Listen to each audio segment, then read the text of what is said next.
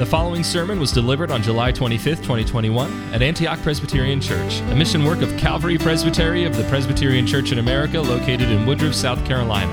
Ministerial Assistant Zachary Groff delivered this sermon entitled Kindness and Blessing on Ruth 2:14-23. For more information about Antioch Presbyterian Church, please visit antiochpca.com or contact us at info@antiochpca.com. May the Lord bless you as you receive gracious instruction from His Word. The way a family sets a table at a special meal tells you a lot about that family's culture. In many American homes, you may find warm, puffy dinner rolls attended by soft butter or spread right next to it. An Italian home might have a big hearty roll that the primary server slices into portions for each member of the family. In a French home, you might find a long, thin baguette. And then in many East Asian cultures, I know a large bowl of rice would not be uncommon, not quite bread, but close. In Latin America, a plate of warm tortillas may provide you with the wrapping material for meat, beans, rice, lettuce, and other fixings. In South Asia and East Africa, I had to look this one up, you might break bread with a delicious disc of naan or chapati. In the Middle East and North Africa, setting I'm familiar with, family meals are attended with mounds and mounds of pita bread and tubs of hummus for dipping. Now, what do all of these scenes have in common? Well, I've certainly highlighted grains, and in most of my examples, bread. Bread. What has the communal breaking of bread come to represent in most, if not all, cultures and societies? Warm friendship, delightful family life, hospitality, and then in our Christian contexts, one that I know this congregation is well acquainted with, meaningful spiritual fellowship. In other words, to break bread with someone is to demonstrate kindness that runs deeper than a polite greeting in the marketplace or a kind word in the office space. To break bread with someone is to be with someone, to know them.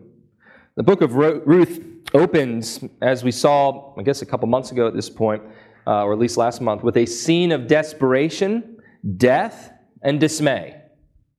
As Naomi and Ruth then shuffle into the city of Bethlehem and its surrounding environs, they need to become the beneficiaries, the recipients of great kindness and generosity. They need to, if they are going to make it through the barley harvest.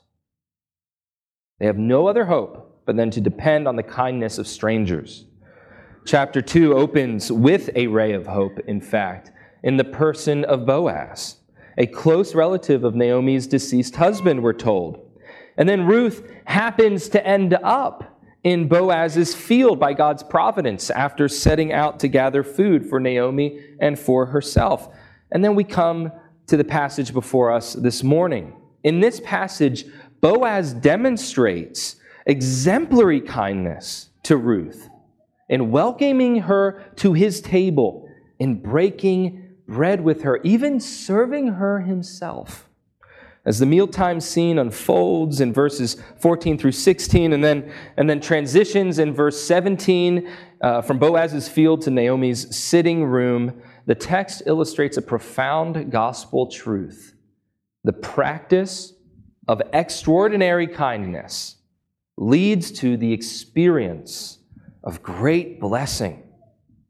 I say that again. The practice of extraordinary kindness leads to, even inexorably, to the experience of great blessing. The passage presents this to us in two parts, fairly naturally, following fast on the heels of Boaz's introduction. In the beginning of chapter 2, verses 14 through 16, complete the picture of Boaz's extraordinary kindness. And then verses 17 through 23 record for us Naomi and Ruth's experience of great blessing, extraordinary kindness and great blessing. When Boaz himself comes to his field in verse 4 of chapter 2, earlier in the text, we're told, "Now behold," it's an attention grabber, our attention's arrested and driven to Boaz. He enters the spotlight. And what follows after that point is a series of 3 brief exchanges or conversations. First, between Boaz and his workers, and then between Boaz and Ruth. And we covered that last time we were in this book together. But then the third exchange, which is where we pick up today, you have Boaz inviting Ruth to a meal with his reapers, and there's an engagement, a conversation here with all 3 parties present. The first 2 exchanges we considered a couple of weeks ago, and they introduced Boaz as a warm-hearted, godly man, a pious man. He's a fearer of God. And today, our text rounds out that picture of his place, not just within the city, but how he relates to others. It shows us that Boaz possesses a truly extraordinary degree of kindness. Look at verses 14 through 16 with me. At mealtime, Boaz said to her, come here, that you may eat of the bread and dip your piece of bread in the vinegar. Some of you may dip bread into vinegar. I'll just make a note. Just consider this dipping sauce. It's a bit of an obscure term. So she sat beside the reapers, and he served her roasted grain, and she ate and was satisfied and had some left. When she rose to glean, Boaz commanded his servants, saying, let her glean even among the sheaves, and do not insult her. Also you shall purposely pull out for her some grain from the bundles and leave it that she may glean, and do not rebuke her. The extraordinary kindness of Boaz here finds clearest expression in his speech in these verses, doesn't it? It's what he says that we get to know his kindness. But notice something. His speech is exclusively directive. He's issuing commands to people. He directs Ruth to do what in verse 14? To come and to eat. And then he directs his workers to do what in verses 15 and 16? To grant Ruth access, to honor her, to make her job easier even, and then to leave her to do her work. Are you naturally inclined to receive direction from your superiors? Think about it. Children, do you like it when your parents tell you what to do? If you work in a setting where you work closely with a boss, particularly if you work in a very corporate setting, do you like it when your boss tells you what to do all the time anyway?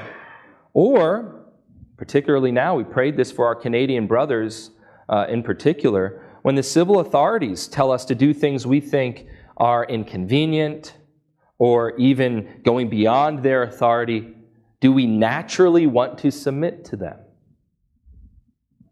If God's law, putting aside our cultural situation, if just the Word of God is any indication, you and I need frequent reminders to be in humble submission to those in authority over us. The 5th commandment instructs us to honor thy father and thy mother, that thy days may be long upon the land which the Lord thy God giveth thee. And then this principle is applied throughout Scripture in many settings. I'll cite just a couple. The opening verse of Romans 13 famously says, every person is to be in subjection to the governing authorities. Sounds severe to our ears. 1 Timothy 2:11 directs us, a woman must quietly receive instruction with entire submissiveness. Again, sounds severe, even offensive to our ears. Ephesians 5:22, likewise, wives, be subject to your own husbands as to the Lord.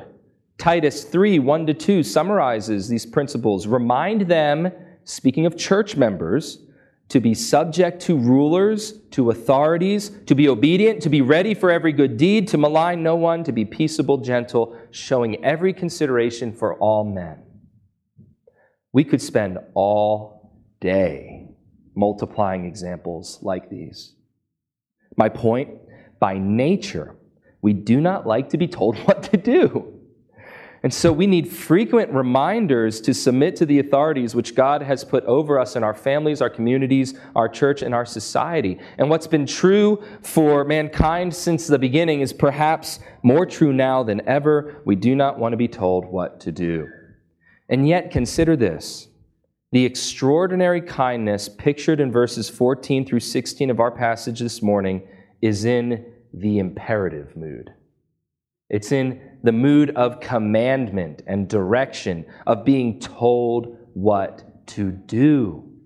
Boaz shows kindness in giving very clear, and perhaps for some in his company, uncomfortable instructions.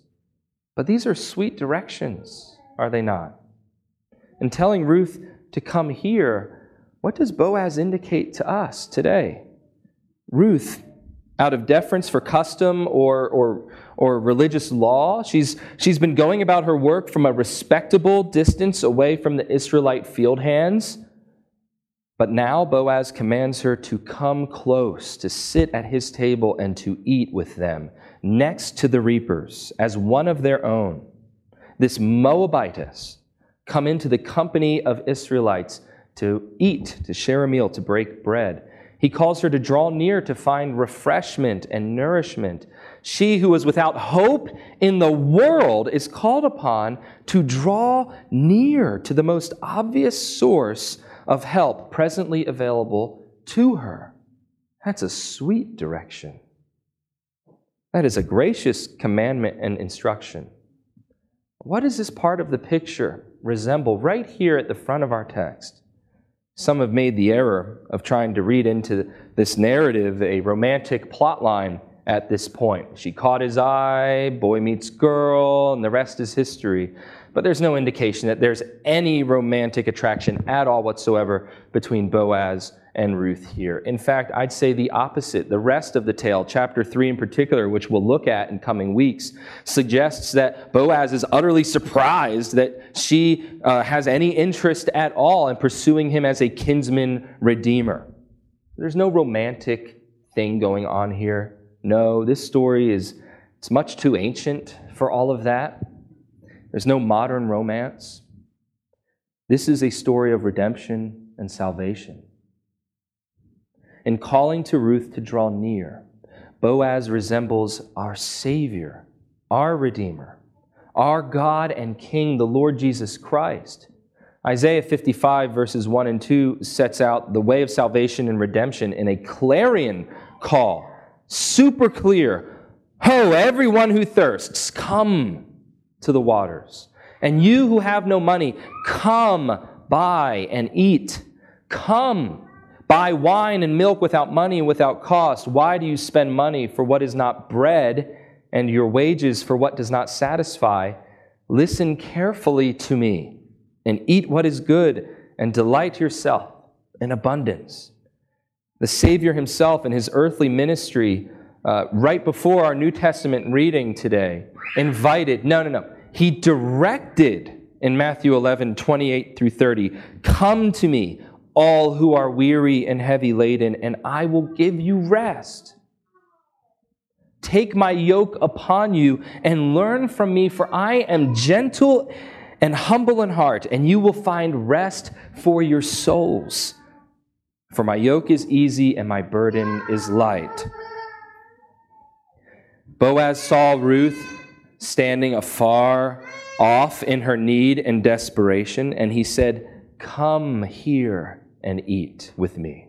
He himself served her until she was satisfied and she had some leftovers. And this picture should elicit a question, or I'll pose a question out of this picture. Are you here this morning, hungry, desperate, perhaps overworked, looking for some good thing from God? Some good thing to ease a troubled conscience. Some good thing to wash you clean of guilt and shame. Some good thing to show you the way of holiness and not of legalism or man-made religion. Holiness that is fellowship with the triune God. If this describes you, if you're standing afar off from the Lord Jesus, then humble yourself before his voice. And when he says, come to him. Are you ready to sit and to dine with the Lord Jesus Christ at his table? Because he's ready to break bread with you. And he's ready to serve you. He promises to provide all those who come to him. all that you need for godliness in this life, and then eternal bliss and everlasting rest forever. It's a sweet commandment, isn't it? Having set up Ruth at his table, Boaz turns to his workers, and he gives them a series of instructions then as to what he expects of them as they make room for Ruth. Not only are they to tolerate her, but they are to do some things above and beyond that which was required in the letter of the law. If you might recall, a couple weeks ago, I drew from Leviticus and Deuteronomy to show you what was required of landowners in Israel. They were supposed to leave the corners of their fields unharvested so that gleaners, impoverished persons in the community, could come after the harvest was nearing its completion and glean off of what remained. But he tells them to pull out for her some grain from the bundles and to leave it that she may glean. What does this mean? When harvesting grain by hand, these workers would have been grabbing the stalks of grain with one hand and then cutting them with a farming implement, perhaps a sickle or some other kind of curved knife or blade, and then bundling them together into what we call sheaves and leaving them on the ground to be picked up. And so when Boaz tells his workers to allow her to glean among the sheaves, he's telling them that she can pick grain in the portions of the field where they already harvested the grain. In fact, she can pick grain right around the finished product. She could pick over their work. He's opening the best section of the buffet line for Ruth, and he's charging no admission fee. Extraordinary kindness. What Boaz commands his field hands to do, it's in no small measure an illustration of what Christ commands church officers, and especially elders, to do in service to the flock of God. And this should be on our mind as we consider not only my impending ordination, but also what it is we expect from Dr. Pipa, from the elders and the other officers, the deacons, that will be elected and ordained in this church. In John's Gospel, chapter 21, verses 15 to 17, Jesus asks Peter, "Do you love me?" 3 times. And each time when Peter says yes, Jesus commands Peter to do what? To feed or tend or shepherd my sheep. Officers in Christ's church must heed the voice of Christ, the voice of Christ which calls us to dine at his table and then to share generously the nourishing word of God with all those around, with the people of God, with the flock of God. And in this work of selfless giving and provision is extraordinary kindness. Before moving on to our second point, take a moment and just dwell on this. This extraordinary kindness of God pictured in Boaz, but which in our experience leads to repentance, resulting in faith, which gives us life.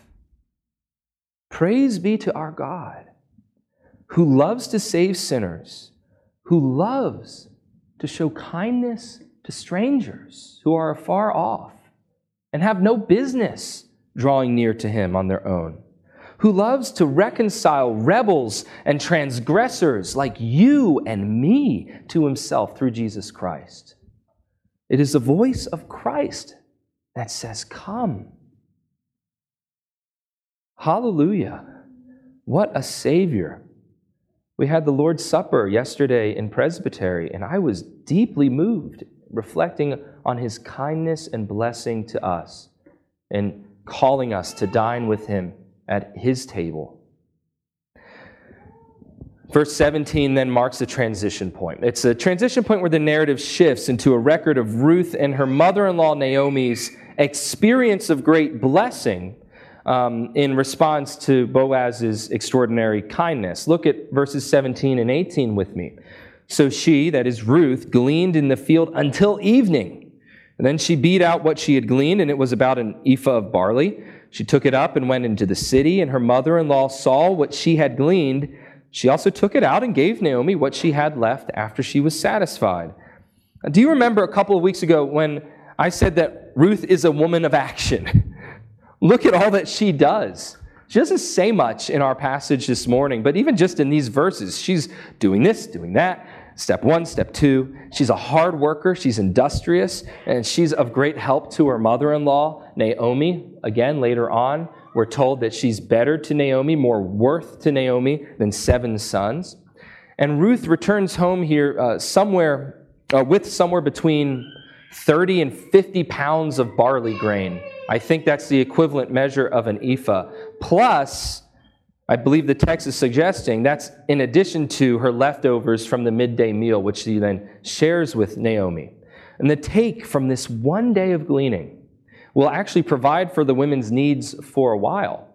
It's more than one day's worth of subsistence. Boaz has been exceedingly generous, and this material blessing is the first of 4 features of Naomi and Ruth's experience of great blessing. And I'm getting these just to tell you from a good commentary on Ruth by Daniel Block, an Old Testament professor at Wheaton. He highlights 4 features of blessing. Not only are Ruth and Naomi materially blessed by the day's work, as indicated in these verses, but as is evident from verses 19 through 23, then, they experience personal or relational blessing, they experience long-term economic blessing, and then domestic blessing. The personal blessing in verses 19 and 20, I think, is the most significant, and I want to return to that feature of their blessing after briefly considering the other 2, which I've mentioned.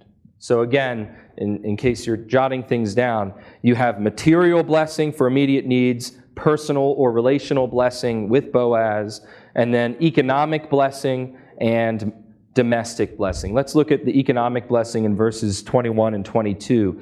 Ruth relays to Naomi that Boaz invited her to remain in his field for the duration of the harvest season. This is what she says. "Furthermore, he said to me, 'You should stay close to my servants until they have finished all my harvest.' Naomi said to Ruth, her daughter-in-law, 'It is good, my daughter, that you go out with his maids, so that others do not fall upon you in another field.'" These verses, they parallel, in some ways echo even, the opening verses of the chapter when Ruth first proposes her plan to go gleaning in the fields, and Naomi says, "Okay, go, my daughter," without much comment. And now we hear something of Naomi's heartfelt concern for Ruth, don't we? Though she may not have said anything before to Ruth, because she knew how desperate their situation was, she now is concerned to share with Ruth that she's been worried about her safety and welfare. She's been wondering what is going to befall Ruth in the fields. "I've already lost Elimelech, Mahlon, and Chilion. Orpah returned to Moab. All I have left is Ruth. What if something happens to her?" It's the heartbeat of a loving mother-in-law. And having found a safe field in which to work, Naomi and Ruth agree upon this long-term plan then to provide for their economic well-being. She's relieved that Ruth has found a safe place, has found protection, shelter in God's sight. And she encourages her to continue there. She knows that Ruth isn't going to lounge around the house. She knows the kind of woman Ruth is, and she's relieved that in her work she won't be in danger. Now, for Ruth's part, I think there's a hint of excitement in her words. Do you remember hearing Boaz invite her to stick around for the whole harvest season? I hope not, because it's not in the text at all, except where Ruth quotes him. That's where it comes up. So it's not entirely clear what's going on here in terms of the story, but what is sufficiently clear from our text is that Ruth responds to Naomi's identification of Boaz as a relative, as someone who has an interest in their welfare, with a suggestion of a long-term plan of action. Perhaps Boaz did say something to her, but perhaps it's implied, I don't know. The point is, though Ruth is a Moabitess, a detail pointed out right here in verse 20, though Ruth is a Moabitess, in verse 21, I'm sorry. She has no real expectation at this point that Boaz could take her into his household, yet she recognizes extraordinary kindness when she sees it, and she, along with her mother-in-law, along with Naomi, experience great blessing because of that kindness. Blessing that now is going to have a term, a duration beyond this single day. In verse 23, the passage concludes with a statement of Naomi and Ruth's domestic blessing then. We've looked at material blessing for the day, economic blessing for the long term, now domestic blessing, what their house looks like. We read, "So she stayed close by the maids of Boaz in order to glean until the end of the barley harvest and the wheat harvest, and she lived with her mother-in-law." Ruth works in the field with Boaz's female workers, and she lives with her mother-in-law. This is the details of her life. When you meet someone new, they say, "Where are you from?" "From Greenville." "What do you do?" "I work at Greenville Seminary. I work in such and such factory. I work at such and such store or office." "Where do you live?" "I live in Duncan or Chesney or Woodruff or Greer." These are the two details. "I have 5 kids. I've been married 20 years," whatever it is. A family which has all but been annihilated in Moab finds stability and livelihood in Bethlehem. Naomi and Ruth, they experience this great blessing because of Boaz's extraordinary kindness. The Lord God Almighty loves individuals. He bestows grace upon you and me through faith, confession, forgiveness, repentance, holy living, and our unique experiences as Rick or Josh or Joey or Zach or Jocelyn or Brenda or Rachel or whatever. But just as we share family names with those in our household, so too does our God bless us as covenant families, as the Longs, the Marcuses, the Bensons, the Delellas, the Pipas, the Groffs, fill in the blank. He has an interest in our households. He has an interest in our families, our relationships, our domestic condition. And then most gloriously, he weaves together our families and our households into a broader society, if you will, into the body of Christ, his church. And he delights in our peace, our purity, our holy fellowship together, our growth in grace as a body of believers, as a body of households. He rejoices when we break bread together as brothers and sisters in the church, seated around the table together, pictured most beautifully in the Lord's Supper, but even in our holy fellowship. Now, I want to return to verses 19 and 20. I want to consider the personal or relational blessing which Ruth and Naomi experienced. As I mentioned before, this is the most significant feature of Ruth and Naomi's experience of blessing. This is the pinnacle of their blessing. It's also the most complex. There are 2 aspects. There's a giving and a receiving. And this giving and receiving, both go both ways. Look at verse 19 with me. Her mother-in-law then said to her, "Where did you glean today, and where did you work? May he who took notice of you be blessed." So she told her mother-in-law with whom she had worked and said, "The name of the man with whom I work today is Boaz." Naomi said to her daughter-in-law, "May he be blessed of the Lord, who has not withdrawn his kindness to the living and to the dead." Again, Naomi said to her, "The man is our relative. He's one of our closest relatives." Now imagine the scene from Naomi's perspective. Imagine you're Naomi. Ruth comes in. She's got this huge bundle of barley. I mean, she's been lugging this thing around all day. And then a generous portion of grain, and as well as some additional food. You take one look at Ruth and her massive haul, and you say, where in the world did all that come from? Where did you get that?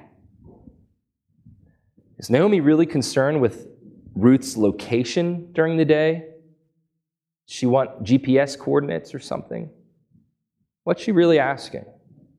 The next thing she says tells us, "May he who took notice of you be blessed." Naomi's amazed at the extraordinary kindness of this unknown benefactor at this point, represented in what Ruth has brought home to her harvest for the day. She wants to know the personal source of this kindness. Who did this? Who did this for you?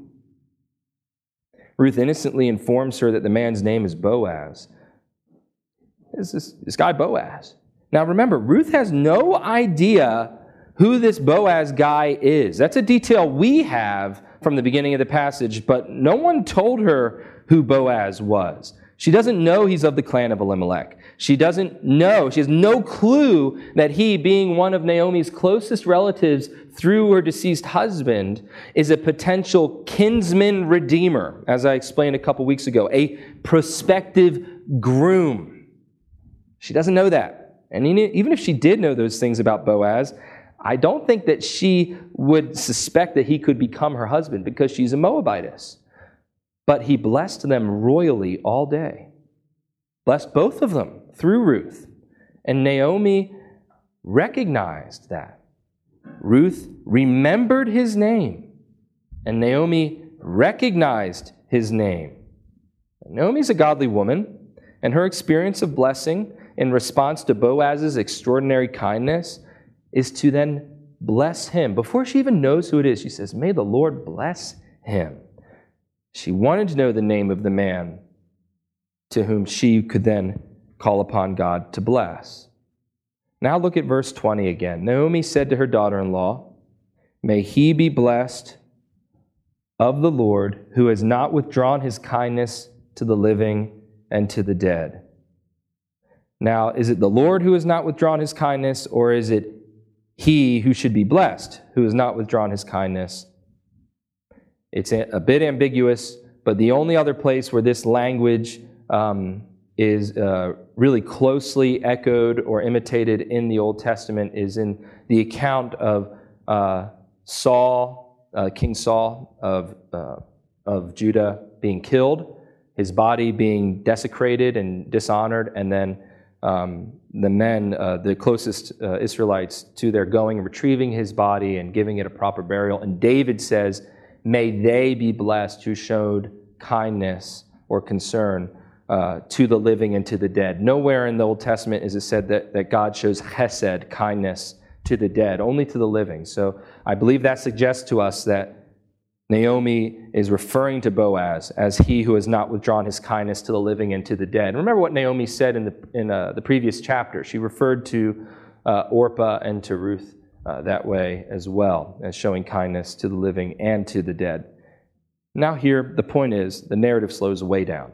Slows way down. Naomi repeats herself. It's redundant in blessing Boaz, and then breaks the news to Ruth that he can render aid that is greater than anything that Ruth might glean in the barley fields.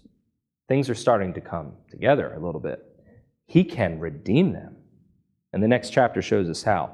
In blessing him, Naomi reveals something of Boaz's character. He's shown extraordinary kindness to both the living, Naomi and Ruth, and the dead, Elimelech and his sons.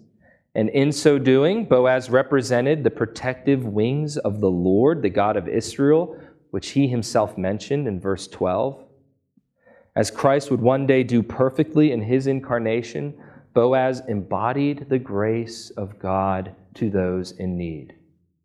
What is Naomi's response? To bless him. What is to be our response to our experience of God's blessing to us?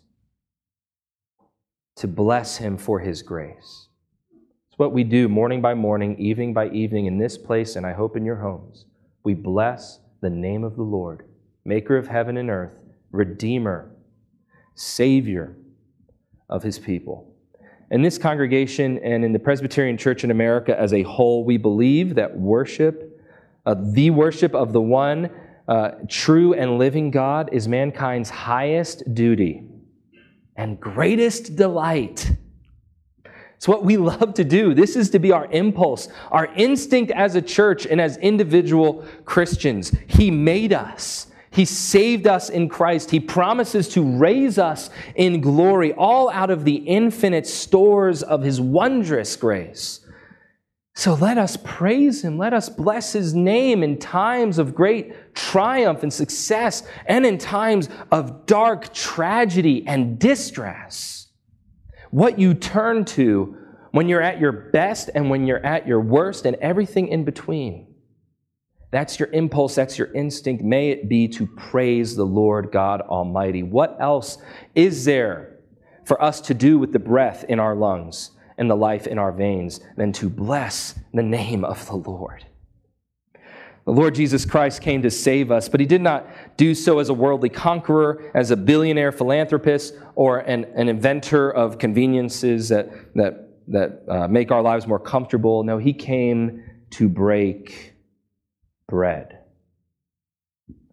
He came to serve sinners in service to his Father. He came to accomplish for us redemption. Our text today teaches us that the practice of extraordinary kindness leads to the experience of great blessing. And we've seen the extraordinary kindness of Boaz, this mighty man of God, leading to Ruth and Naomi's experience of great blessing at his hands. As beautiful and as moving as this narrative is, my friends, it pales in comparison to the kindness of Christ and to the blessings experienced in his church. It's nothing but an echo, a shadow of our experience of Christ's blessings and kindness to us.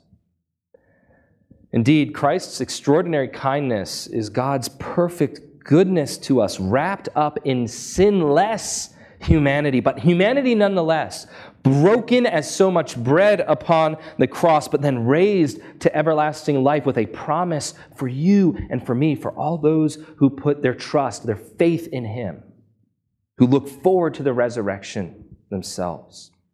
Christ came to be kind, not to make you comfortable or ease in your sin, not to impress the cultures of the world with his winsomeness and reasonableness, no, or his relatability, but to be kind, loving kind, in blessing sinners, winning for them redemption in his death. He uniquely can do that. He uniquely did that. I can't emphasize enough. So the question is, do you believe it? Do you believe Jesus Christ lived and walked among us? Do you believe he died? And do you believe that death meant anything? Do you believe he was raised from the dead? You've heard the report of his extraordinary kindness this morning. You've seen and you've tasted of his perfect goodness and grace, some of you for many decades, many years. But yet he still calls each and every one of us to come near, to dine with him, to fellowship with him. And we all lapse in that, don't we? So whether you've been walking with him for decades, or you've yet to find shelter under his wings, he says, come near and be blessed. Come near and bless his name. Let us pray. Thank you for listening to this sermon from Antioch Presbyterian Church. We are located in the historic Cashville community of Woodruff, South Carolina, near the intersection of South Carolina Highways 101 and 417. For more information about Antioch Presbyterian Church, please visit antiochpca.com.